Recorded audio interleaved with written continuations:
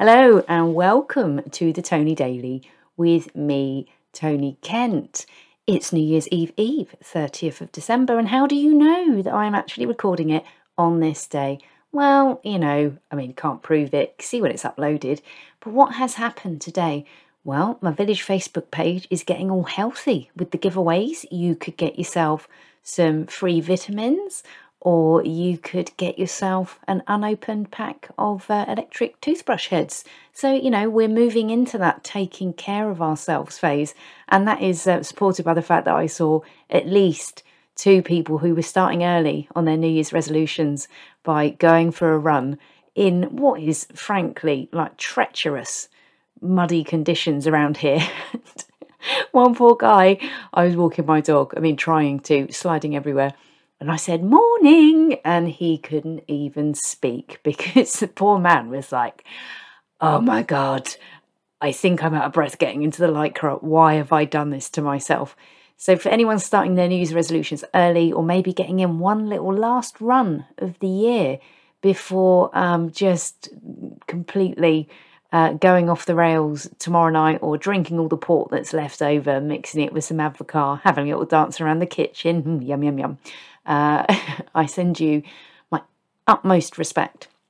Today, and this is quite nice because whilst I have poked a gentle little bit of fun at the local Facebook page and people, generally, I see people are pretty good. I mean, there's some really lovely stuff that people do for each other. And one example would be there's a lunch in the village hall for people that would otherwise be on their own on Christmas Day. And I think that is a really beautiful thing to do.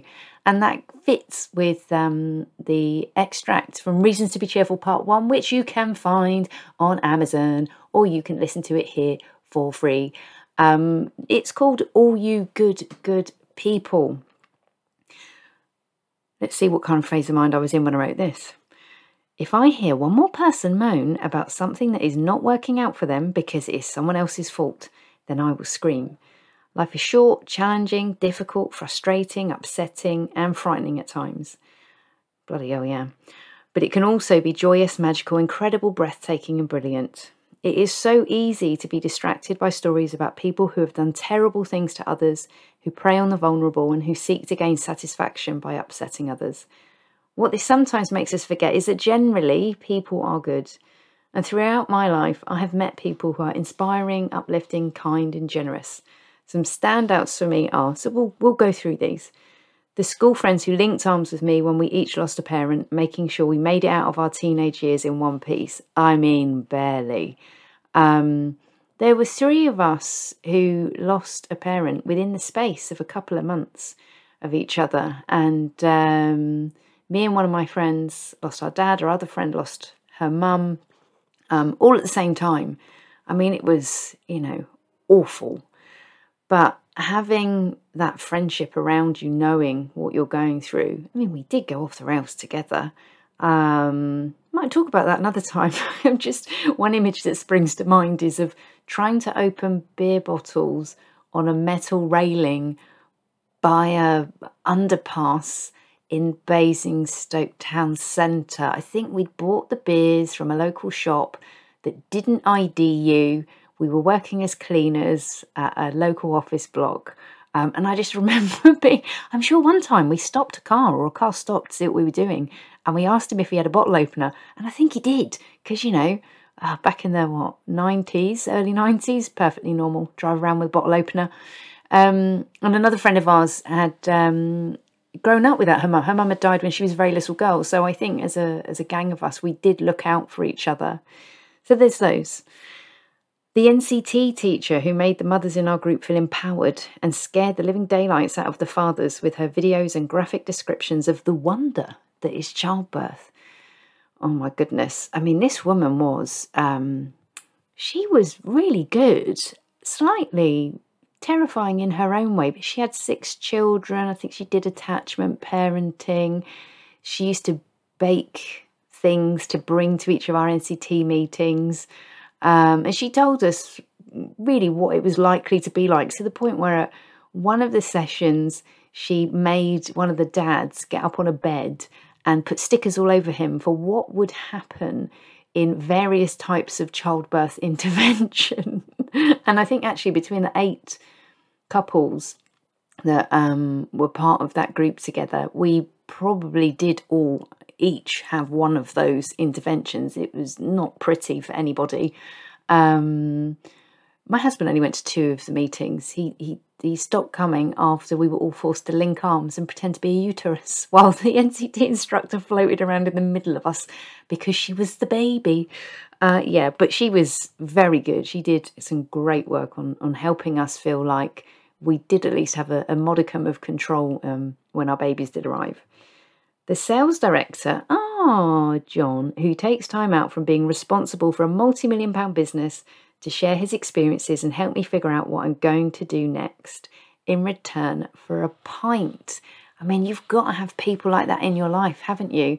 And he was an incredible positive influence on me. And the things we used to talk about remain to this day to inspire me. And there was nothing in it for him. I think I'm good company. And I did kind of work alongside him on various bits and pieces. So there was a point to getting together. But he did used to give me a good listening to. And he was very wise counsel. So yeah, cheers to John. The nurse who hugged me in comfort and friendship after the difficult birth of my son. Now, the first one, the daughter, so our lovely girl, when she was born, I had a retained placenta. And because we'd had such a lovely NCT teacher, she'd said to us, you don't want to go to hospital. Don't do that. Oh, no. Have your babies at home. And most of us said, I don't know, don't want to ruin the carpet. But I went to a birthing centre, NHS birthing centre nearby. Really lucky to have access to somewhere like that. It was amazing. You know, they were like, let's give you some essential oils while you have your contractions. It was pretty groovy. And I had a retained placenta after she was born. And luckily, the midwife at the time was able to gently ease it out by carefully, this is so gross, just pulling at the umbilical cord until the placenta went, yeah, all right. It was only afterwards I realised how serious it was because my placenta had gone off, essentially, and my daughter was overdue. So that happened the first time. Second time round, I thought, oh no, it'd be fine this time. Went to the same place, had a retained placenta again, but they couldn't get it out. And so I had to go to hospital. And they said, if we don't get this out, you could hemorrhage and die.